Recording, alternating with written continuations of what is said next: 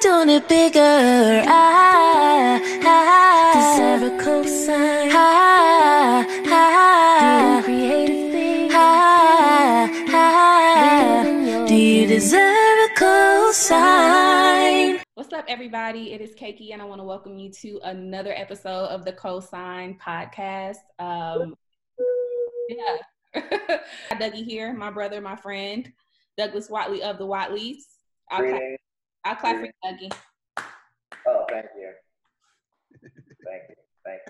Man, I'm a little sluggish today, so hopefully in the next couple minutes, something's going to kick in. And I can tell you're a little slow today. But once Mr. Bob started telling us a little bit about history, I'm going to get kind of riled up inside. So I'm looking forward to something about this good man.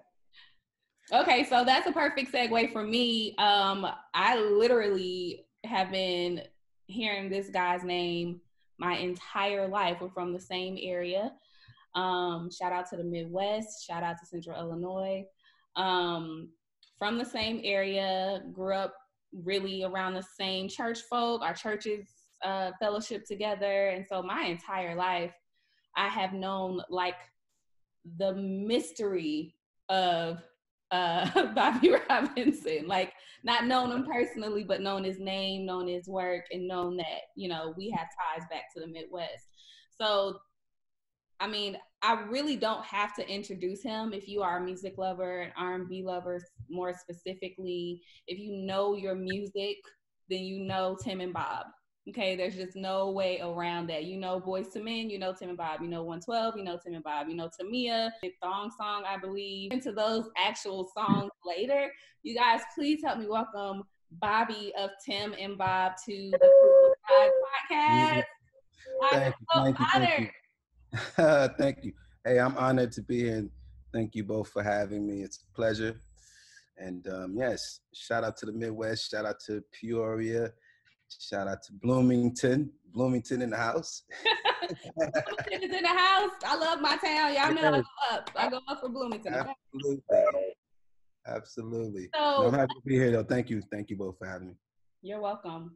Tell us a little bit about your upbringing. I was born and raised in Peoria. I started off, my dad is a pastor of a church. He actually didn't begin preaching until I was out of high school, right when I got out of high school. Okay.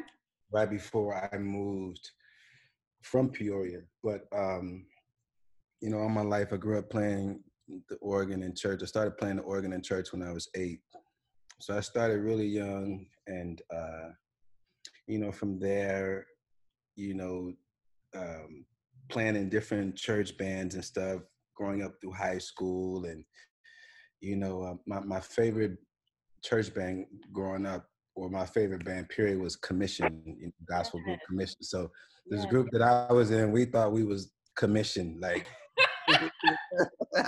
I'm almost too embarrassed. Go ahead. Nah, we were called Converted. That was our name. Converted. So churchy. We even tried to make our name like. What's the song that y'all knew y'all were gonna kill? If y'all go to the church, y'all knew y'all gonna kill this one. What is it? Love is in Love. And you know what? We did a lot of whining songs too. So we would do Millions Didn't Make It. The Question Is, I grew up on all of those songs too, even playing those songs for other people. And right. So anyway, going up through high school, doing that. I pretty much had a normal upraising, and at church 4 or 5 days a week, choir rehearsal 3 days a week, and that whole thing. And then when I got around 16, I met Tim when I was 16, and but I knew who his family was, because Peoria is a small town, so everyone knows everybody's family. And when I was like 2-3 years old, Tim's father was like the best barber in town, so he cut my hair since I was a kid. And so, but I actually met Tim when I was about 16, and that's when we first connected and started working on music together. And so actually he was dating my sister. That's how I met him. Oh. But yeah, so that's how we connected, and so so yeah, it kind of our career kind of started from there. So when you were younger, other than the Winans, what were you listening to? Like, who was influencing you at that age? You mean on the church side or just in general? What was influencing It me? doesn't matter. Well, I guess, you know what? Because Inspiration from. I just thought about it because until I became a teenager, really, the only music that I really heard was, other than church music, was um, the top 40 stations. Because like in Peoria, we didn't have urban radio. So, and I always say this, like one of the best things that my mother could have did was just turn the radio on, because I was always with my mother in the car. And so, but the best thing she could have did was just turn the radio on and leave it on, because the education that I got from the music of that era, you know, growing up in the 70s, in the 80s, in the Midwest, and the music, like it's again, it's the best thing she could have done, because it trained my ear to hear popular songs or top 40, you know, for lack of a better term, songs. But these are the songs that have been around for generations and generations. They're going to continue. It's never going to go away. So it was like I was like by default getting a master class on songwriting, producing, radio format, all these things I was getting a lesson on since I was a kid. And I didn't even realize I was getting these lessons, because a lot of times, even today, that's the information that I downloaded back then is what I access in certain situations now when I'm working on certain music. Like, okay, how would this, and I think of a certain song that I love, and I'll incorporate that. For example, just to give you an example, like Can I Touch You from 112. Can I touch you? Make Right. The bridge of that song, you know, when it goes, can I touch you there? Yeah. Yep. I got that. Those chords are the same chords that are in Close to You from the Carpenters. Why do birds fall from the sun? Every time I'm near, it's the same chord. Oh my God. That's an example of information I downloaded back then. 30 years later, I reached back and said, oh, that'll be good to do in this situation. Wow. So that's what I mean when I say I was getting a master class and I didn't even realize it, because those writers from that era and since then, but like, that's like the foundation of where I started. And when you look at it, like, you know, like I was saying, 4 days a week I'm in church. So that's where I was going to get in, you know, Black culture, church culture, all of that, the singing and, you know, being able to, on the fly, change a key or follow somebody and they change key and I'm in the organ, being able to make those adjustments on the fly.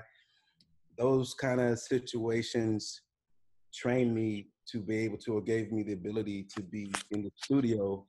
And then someone says, you know what, let's put a bridge right here. Can we do a bridge right here and then modulate? I'm prepared to do that. So, and this is me, and I'm saying, this is me from my perspective. Tim's perspective is a little different because he didn't grow up in the same way I did, you know, in the church in terms of music. His background is a little different because he came from a very, very musical family. My family wasn't. I was the only person. Like my sisters are both singers, but I essentially was the only music person in my family. But Tim's father was in an amazing band at the time that was like, they were like the second coming of Earth, Wind & Fire. So they were amazing. And so he grew up around that, and he grew up around a wealth of R&B music. Like when I went over to his place, like that's one of the first like wonderful lessons that I got about the history of R&B music was through Tim. Oh, wow. And like when we first, like, he was like, you ever heard Sensuality from the Isley Brothers? I'm like, Sensuality? No, you ain't never heard that? Hold on, man. He go get the record and play it, and it blew my mind. Yeah. And so, but Tim had never heard of Commission. I said, you never heard of Commission? He's like, I think I heard of him. Winans, I think. So then I played him Ordinary from Commission, and it just changed his life. Like, man, he didn't know gospel music could ever be interpreted from a contemporary perspective like that. He was like, "This is gospel music." Yes. Whoa! And so when we first met, it was a lot of that. Let me show you this. Oh, hold on, I got to show you this song, man.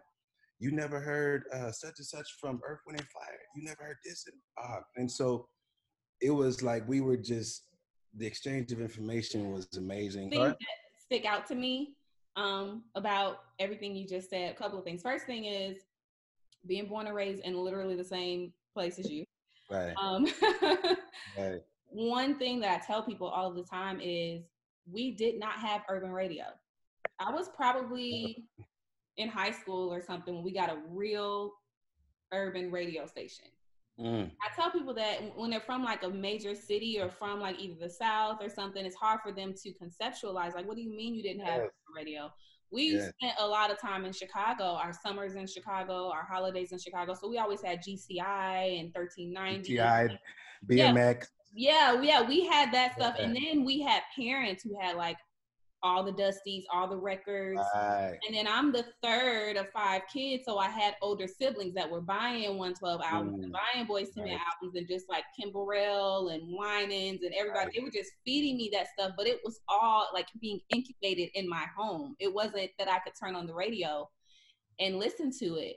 But when it comes around to what I call like my musical intelligence, when it comes around to my taste in music, I was hugely impacted by what I did have in radio in Bloomington. I'm a huge soft rock fan. I'm a huge country fan. You know, I could go any place, anywhere, and know a song.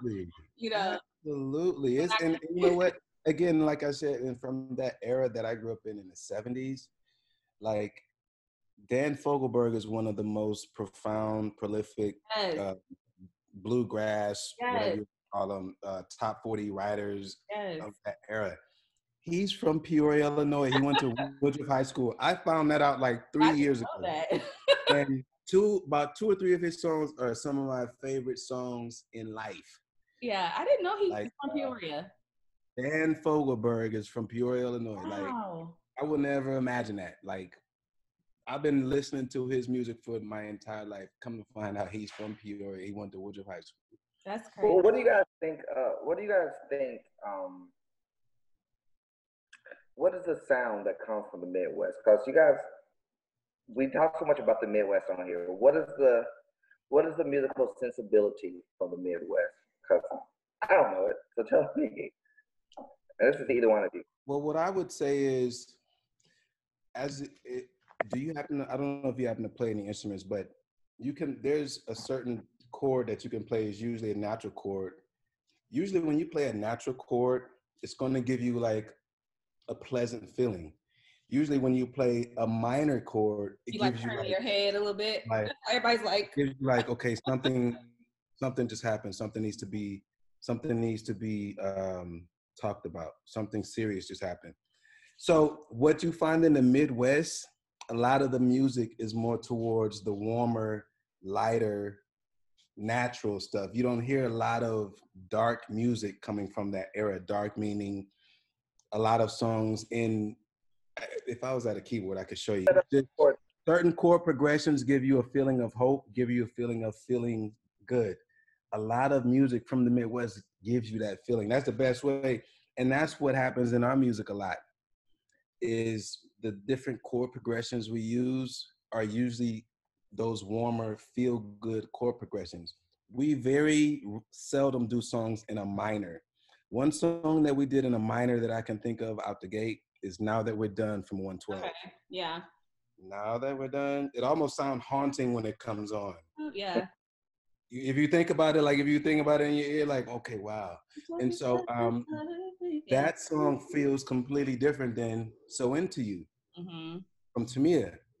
Because Tamia is in a natural, it's in a major as opposed to a minor. Yeah. That's like the best, without being at an instrument, that's the best thing that's the best way I could explain it to you. And do you think, Bobby, that when you were talking earlier, talking about how you came from what was more so the churchy side of things, and then you got Tim, who really wasn't churchy, but he brought that R&B vibe. When you said that, like, that kind of put in my mind like the puzzle pieces together. Because I'm like, you guys have such a classic, like a true like you guys know how to get in and just make a song like just like peanut butter and jelly. You know what I mean? Like it just feels like it just from top to bottom, it just goes together. And I was listening to a gospel song, I won't say what song, the other day, and I don't think I hardly ever listen to music from like a songwriter standpoint or a vocal arranger standpoint, because I feel like that's such a small piece of who I am. But I was listening to this one song and I was like, I hate when I love a song and then it gets to like a bridge or it gets to something and then it's just bad. You know what I mean? Like, why did you put that there? Like, leave it, like you could have just left it out, you know, just kill my whole vibe. Like, but you guys just have a way of making it feel like every moment in the song is intentional. Like every moment goes, and it's the sound, it's the harmonies, it's everything. And I feel like that's what you get if you're just gonna kind of throw R&B and gospel like into a bowl. Like that's what you're gonna get. You're gonna get all of those things. You know what? I think the reason for that is a lot of our main influences, which are Teddy Riley, L.A. Babyface, Jammin' Lewis, you know, those are the main influences, I would say, of the guys before us. And so, but what we notice constantly studying their music, especially Jimmy and Terry, they don't just do R&B. Mm-hmm. Something about their R&B songs will be not R&B. Like their melodies will be as pop as they come. Mm-hmm. Or, you know, something is going to be different. Like Janet as an artist, she's not R&B. Right. She's not a pop artist. You can't just say she's just a pop artist. Right. One of her albums will have pop songs. It'll have Asian influence on it. It'll have rock influence. Black Cat, it'll have rock influence.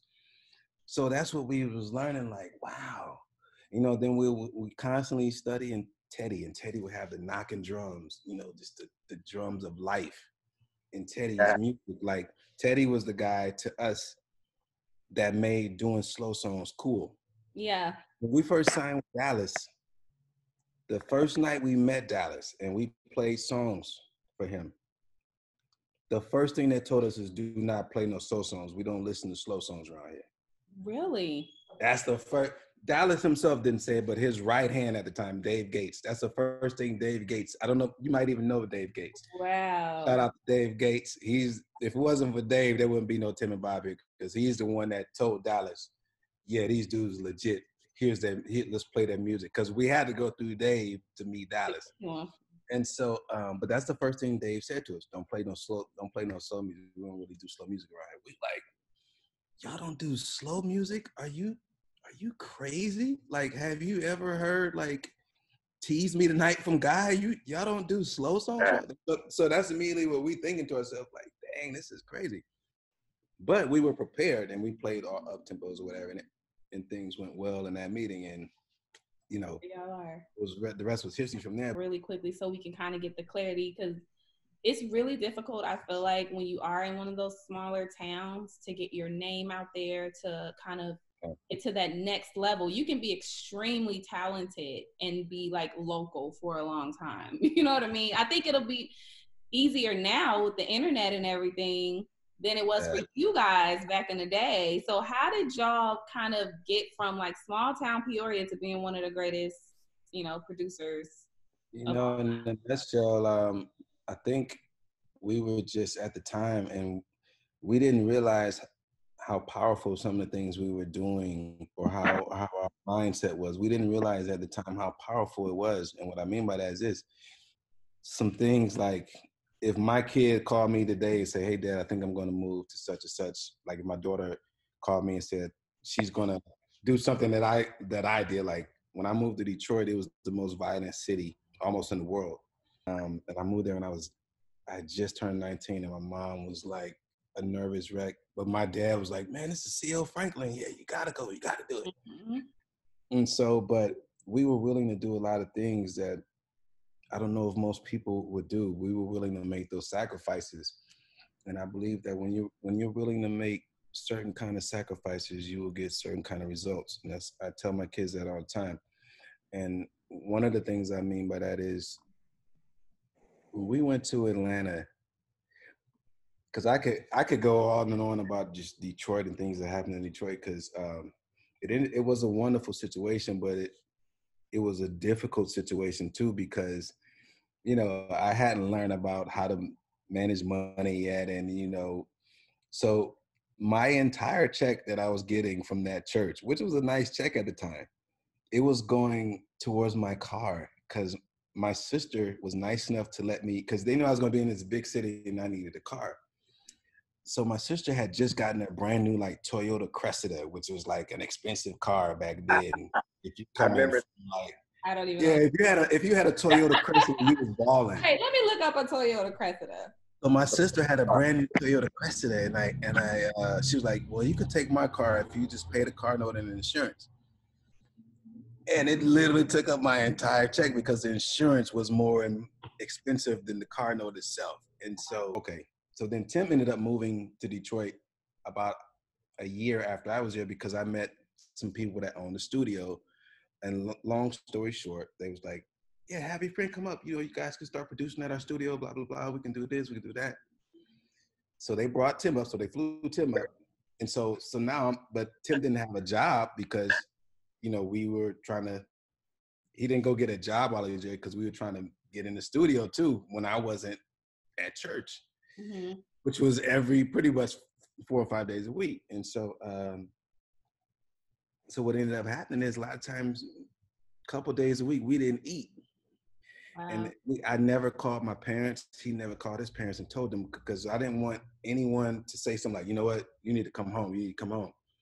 We never told them, but many days we didn't eat.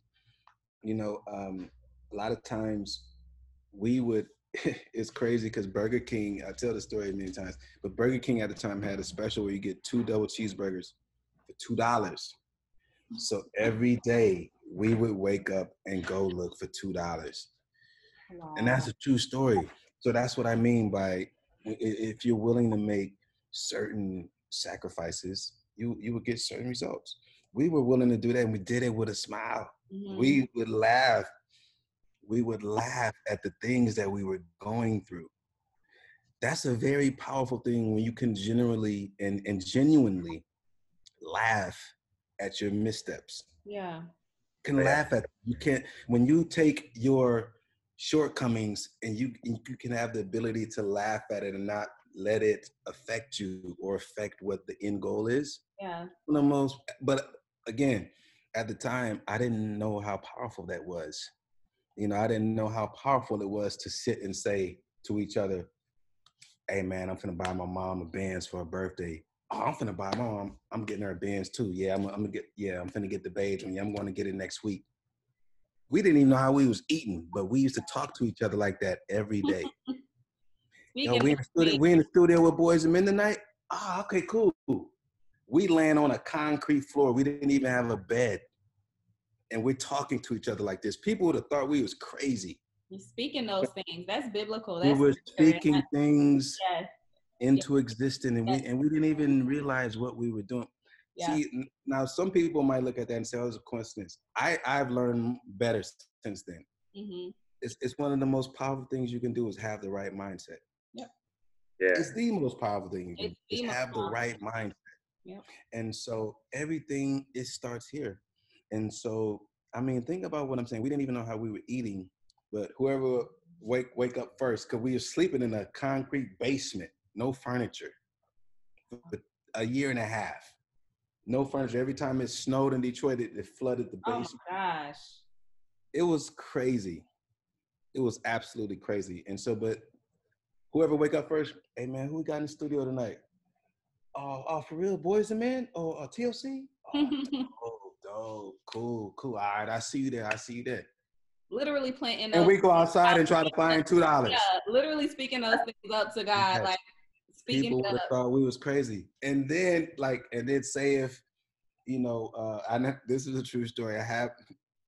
It's so funny. I have my church clothes, because, I always had to be at, church 3 times a week. We had the Sunday night broadcast at 10:30 p.m. I had to be there at 7 a.m. for the first broadcast. So I was constantly having like to have on suits and stuff and church and all that, church clothes. Well, one time I had put all my clothes into a bag and I was going to take them to the cleaners or whatever. And it snowed that night. And the way I had laid the bag, whatever, all my clothes got messed up, whatever. The next day we just laughed. We were laughing so hard about all of my clothes getting damaged. Everything that happened to us, we found the ability to laugh at it. Wow. And genuinely be like really like tickled by it. Like, okay, the worst thing that can happen, we could just go home. That's how we saw it. So when things would happen, wow, in my mind, like I'm not going home. That this is messed up, but whatever. So we would laugh at these things that was happening to us. And so then like finally, after about a year, because Tim had just had his first child, and so his naturally, the child's mother was like, you know what, you need to come home because this is. So then Tim ended up going back to Peoria. So then about a month later, I was sitting on the organ in church, and I just knew that this particular Sunday was my last Sunday. So after that service, I went over to the pastor. I said, you know, I don't know what it is, but today is my last day here. I'm being pulled to do something. And he was like, you know what? I fully support you. I'm always here for you. I love you. Thank you for coming here and inspiring our young people and all this stuff. And so I go back to Peoria, to Tim's house, because my parents are in Syracuse, New York at this time, because my dad, that's when about the same time I moved to Detroit, my dad had just gotten called to pastor a church there. But I didn't go back to Syracuse. I went to Peoria. I went to Tim's house. And so New Year's Eve of 1992, going into 1993, we just sitting in the living room. It's in the morning time. So we sitting in the living room and we just look at each other like, because we had been talking about, man, we got to get to Atlanta, Dallas, because Dallas had been putting articles in Right On magazine. Hey, I'm looking for producers. I'm looking for producers. If you think you got what it take, blah, blah, blah. So we was like, Atlanta, we got to get to Atlanta. So anyway, we sitting in his mom's living room. It's in the morning time, New Year's Eve, 1992, going in 1993. We looked at each other. It was like, hey, let's do it, man. Let's just go. We ain't got nothing to lose. So then it was like, cool. All right, how are we going to get there? Now, mind you, we don't know anybody in Atlanta. We don't know anybody there. We don't have any fans. We don't have any money. And so, and I think, and this is the thing I think about when people be like, yeah, man, I'm struggling right now. I'm like, did you eat today? Yeah, I ate. I was like, oh, you're not struggling.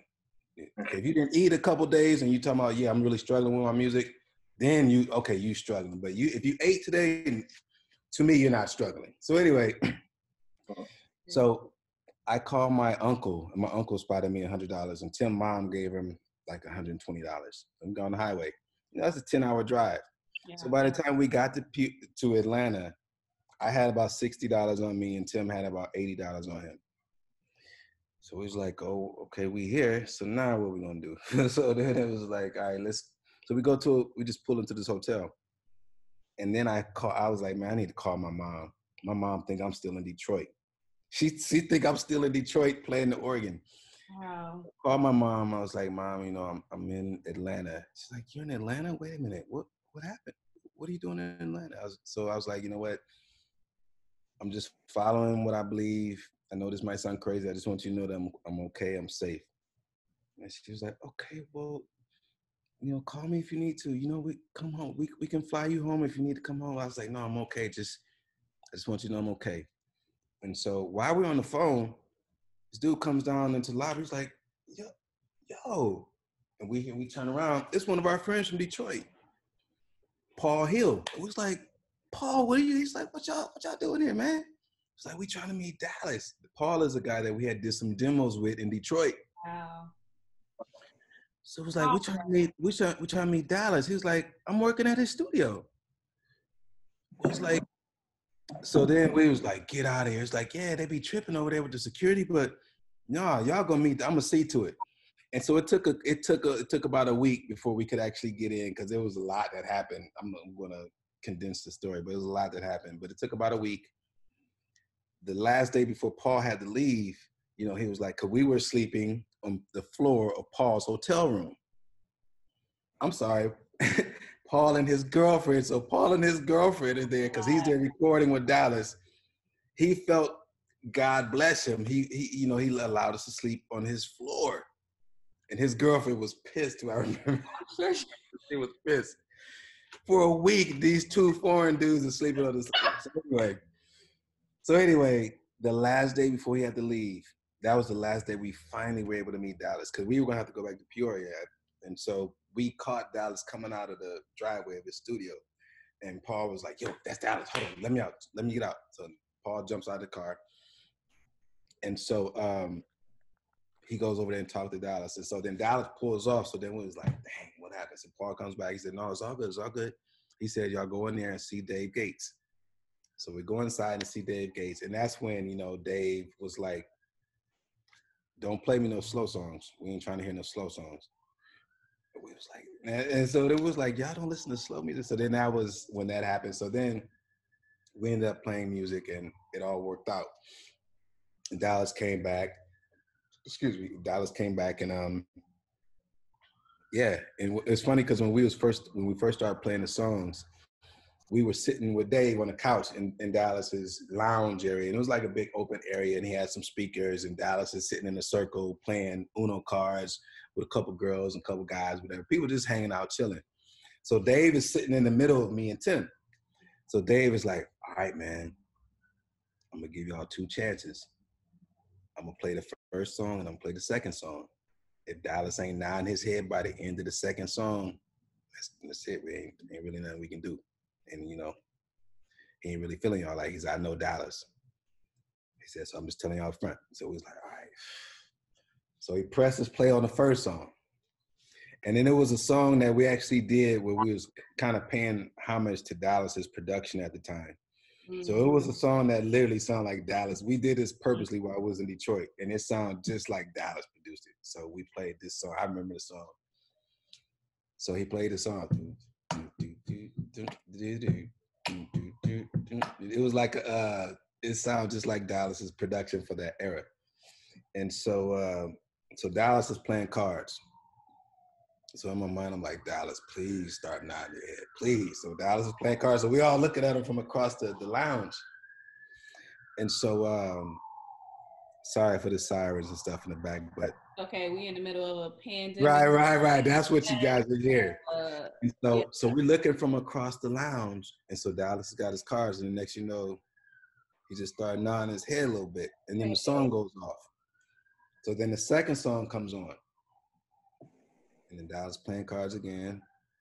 So then Dave is talking to me and Tim like this. He's like, "Let's see, this is it. Wait a minute, he's nodding his head." So then, you know, Dallas is looking, he's nodding his head, and Dave's like, "Oh, I think y'all good." Y'all good. And it was kind of funny because, you know, the music is going. So then after that, Dave goes over there to talk to Dallas for a couple minutes, and then they like motion for us to come over there, and we go over there, and then that's when Dallas was like, "Yeah, y'all dudes is dope, man. You know, where y'all from?" And we tell him where we from and everything. He's like, "Man, I like y'all production, man." He said, "I'm finna go out of town though, man." He said, "I'm leaving tomorrow," which was Friday. It was because it was a Thursday, because he was leaving in the morning, which is Friday. He said, I gotta go to New York tomorrow. He said, "But I'll tell you what, I'm gonna let y'all work in this room, this small room right here, and I want to see what y'all do by the time I come back." I was like, "Cool." We did like 30 songs. I bet y'all beat it out so hard. From Friday to Monday morning, we probably didn't even sleep. We did about 30 songs. I mean, full on songs, bridge, all of that, songs. Not lyrics, but just tracks. Yeah. So Dallas came back Monday, like the middle of the day, Monday. And so, I forgot an important part. When he said, you know, "I'm about to leave, you know, y'all can work in the studio," he said, "Where y'all staying at?" We said, "Man, we don't have anywhere to stay. You know, Paul was nice enough to let us stay in his thing, but he's going back to Detroit in the morning." So then Dallas was like, "Well, y'all can sleep on the floor here." We didn't care. We had just slept on the floor for a year and a half in Detroit on a cement floor. So we was like, "Cool." Preparation. Thank you. So we spent the night and we slept on the studio floor. So he comes back in Monday evening. He's all right, let me hear it. The engineer is like, he's so tired because the engineer has been there 3 days in a row. So the engineer is going through all the songs, and Dallas is going through every song. Like, next one, go to the next one, go to the next one. So he's asking the engineer, he said, they did all this over the weekend? And then he was like, yes, they did all of this over the weekend. Don't you see I'm tired? Yes. And Dallas is hearing it. So he was like, cool, man. So then Dallas was like, all right, let me just think about it, man. And let's talk in the morning. The next morning comes in and Dallas was like, he just comes in the room. And he luckily, thank God, he had a shower and everything at his studio where we were able to shower and stuff. And so he was like, all right, man, I think we can work together, man. So I know y'all got some money issues, whatever. I tell y'all what, write down everything y'all owe. Both of y'all write down every bill that y'all owe. And immediately I thought, I'm like, because I had a car accident in Tim's sister's car, and it was all my fault. Oh. I had like a 5-car accident, like right before I moved to Detroit. And the insurance company was really hassling Tim's dad because the car was in Tim's dad's name. And it was like, that alone was like a $12,000 bill back 27 years ago. A lot of money. Years ago. So that's like probably 30 grand, 20, 30 grand. And so I was like, because I'm hesitant. I'm like, man, I don't want this dude to see these numbers and then be like, man, this is too much money. We was like, are you sure, man? He's like, no, just write down everything y'all owe. So we writing, I'm writing. So I'm calling Tim's dad, getting the actual numbers that's owed and the insurance. And so I'm looking at these numbers. I'm like, oh my God. Because mine was, and I had something else I left out. My sister's car ended up getting, her car ended up getting beat up so bad, it stopped running. And I was still having to pay it, but I was able to get into a first-time buyer program on a new car. Oh, so I had a brand new Chevy Cavalier. I hadn't paid the car note in almost a year. So the car company thought I had stole the car, and I'm calling them like, guys, I just want y'all to know I'm not stealing the car. I'm in Georgia. You're in Georgia? Oh my God. We're going to call the authorities. We're going to blah, blah, blah. They going up. They thinking that I stole this car. I put the car on there. So my bill alone was over $20,000. Mm-hmm. Tim had a lot of stuff. So both of us, it came to about 50 G's for both of us, about 25 each, give or take. So we hand him the list, and he look at the list, and so he just walks out the room. So we was like, dang, man, we might have messed up, man. The next day, he came in and gave Tim a check and gave me a check. He said, man, y'all go pay these things off. I want your mind clear. Let's work. Wow. That's what he did. All the things that had built up, like all the sleeping on the floor in Detroit, my God, all of that stuff was over in a moment. Because we was willing to make that sacrifice to go down there with $60. A lot of guys would be like, man, so what I'm going to do when I get down there? Who? We wasn't thinking about any of that. And that's why I tell my kids to this day, you make certain sacrifices, you will get certain results. Yeah. And so that's how we ended up in Atlanta. And I try to make it's so much more that I'm leaving out. I'm trying to make it as concise as I can. So I'm sorry if it got wordy, but yeah, tell those details. No, I think that this is a good time to just say shout out to Dallas Austin, because I feel like as a music lover, he's one of those people that, in my opinion, doesn't get like the credit that he deserves. I was going to say Dallas is such an underrated. Like people forget. He's like one of the. I have like very few people like in the industry that I'm like, oh man, if I could just sit and like talk to them about all that they did and like what they produced. Like he's one of those people, just kind of like an anomaly, and so at such a young age too. That's he was like 17 when he did Boyz II Men whole first album. Yes. Like we don't talk about that enough, because I feel like he's one of those people who like the cool kids they have no clue what Dallas Austin is, and they don't know who he is. But just shout out to him, just for Dallas. being an incredible piece of pioneer, such a pioneer. Dallas is the one that influenced Puffy. Like yes. Puffy's office in New York is Dallas's old office. Yes, like the Bad Boy offices is Dallas's old office. Dallas was the first guy to have a record label in Atlanta, and he had a second record label in New York City. He was a baby child. He was like 20.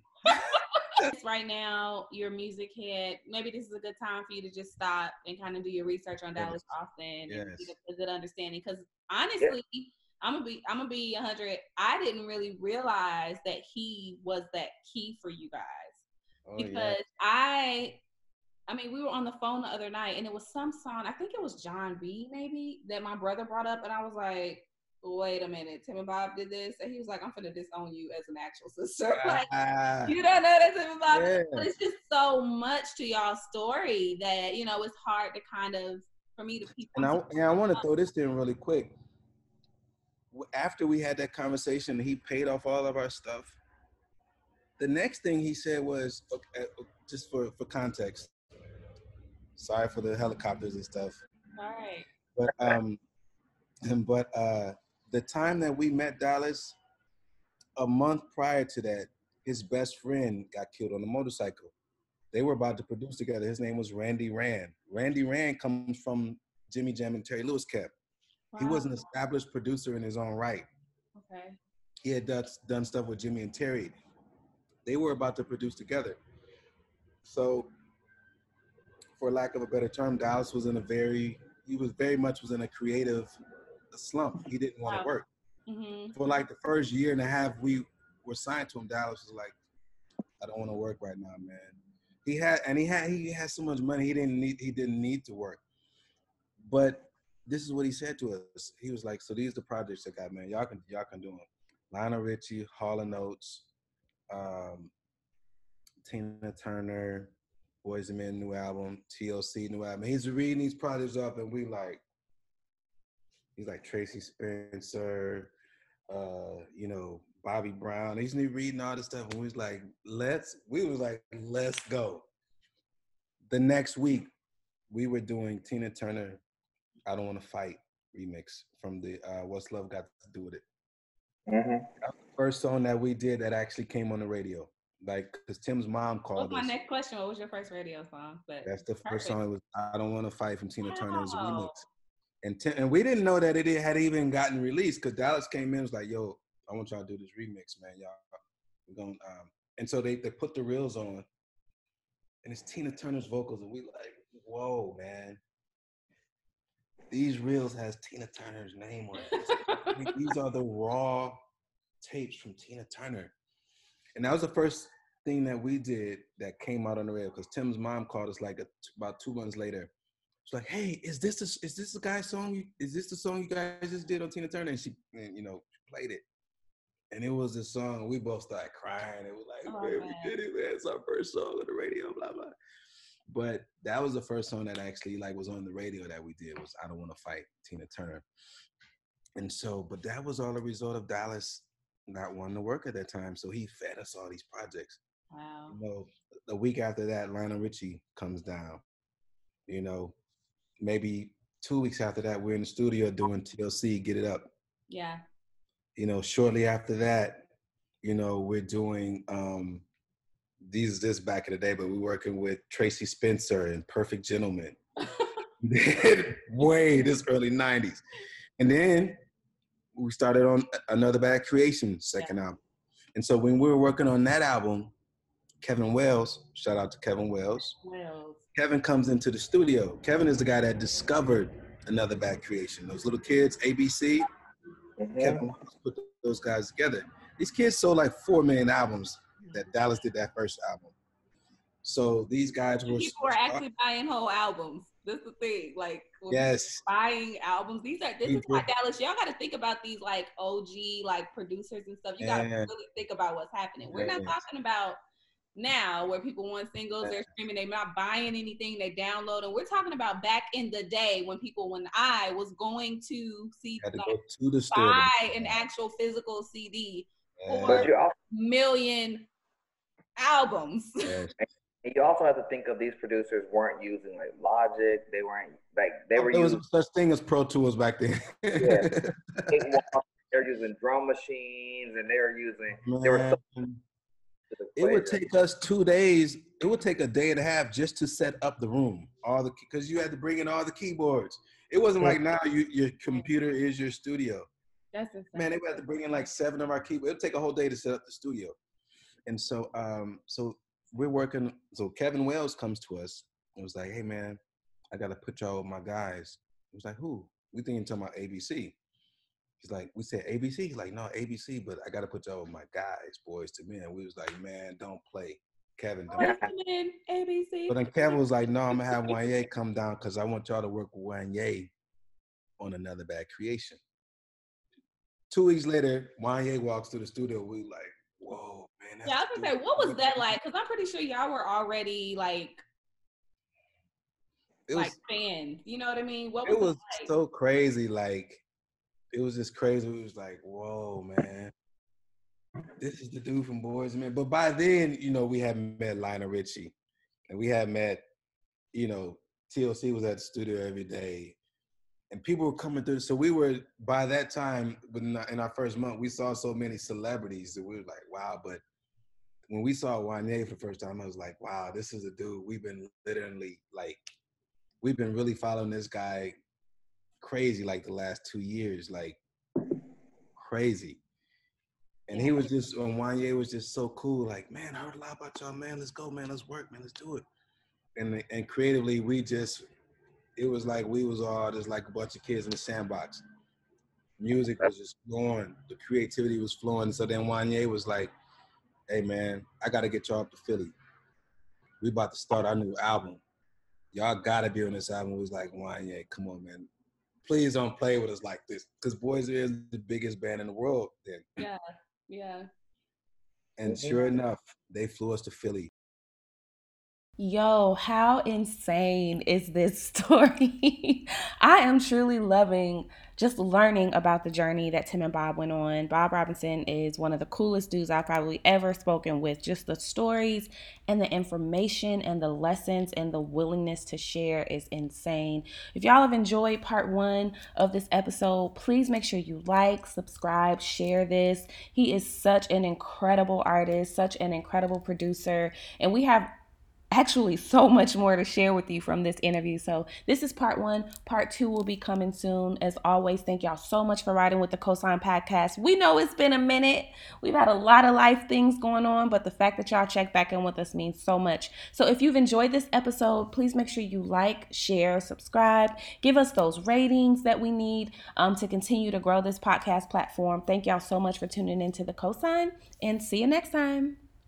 Do you deserve a cosign? This episode of the Cosign Podcast is sponsored by Dope Life, No Hype, a workbook on gratefulness written by Douglas Watley, available on Amazon today.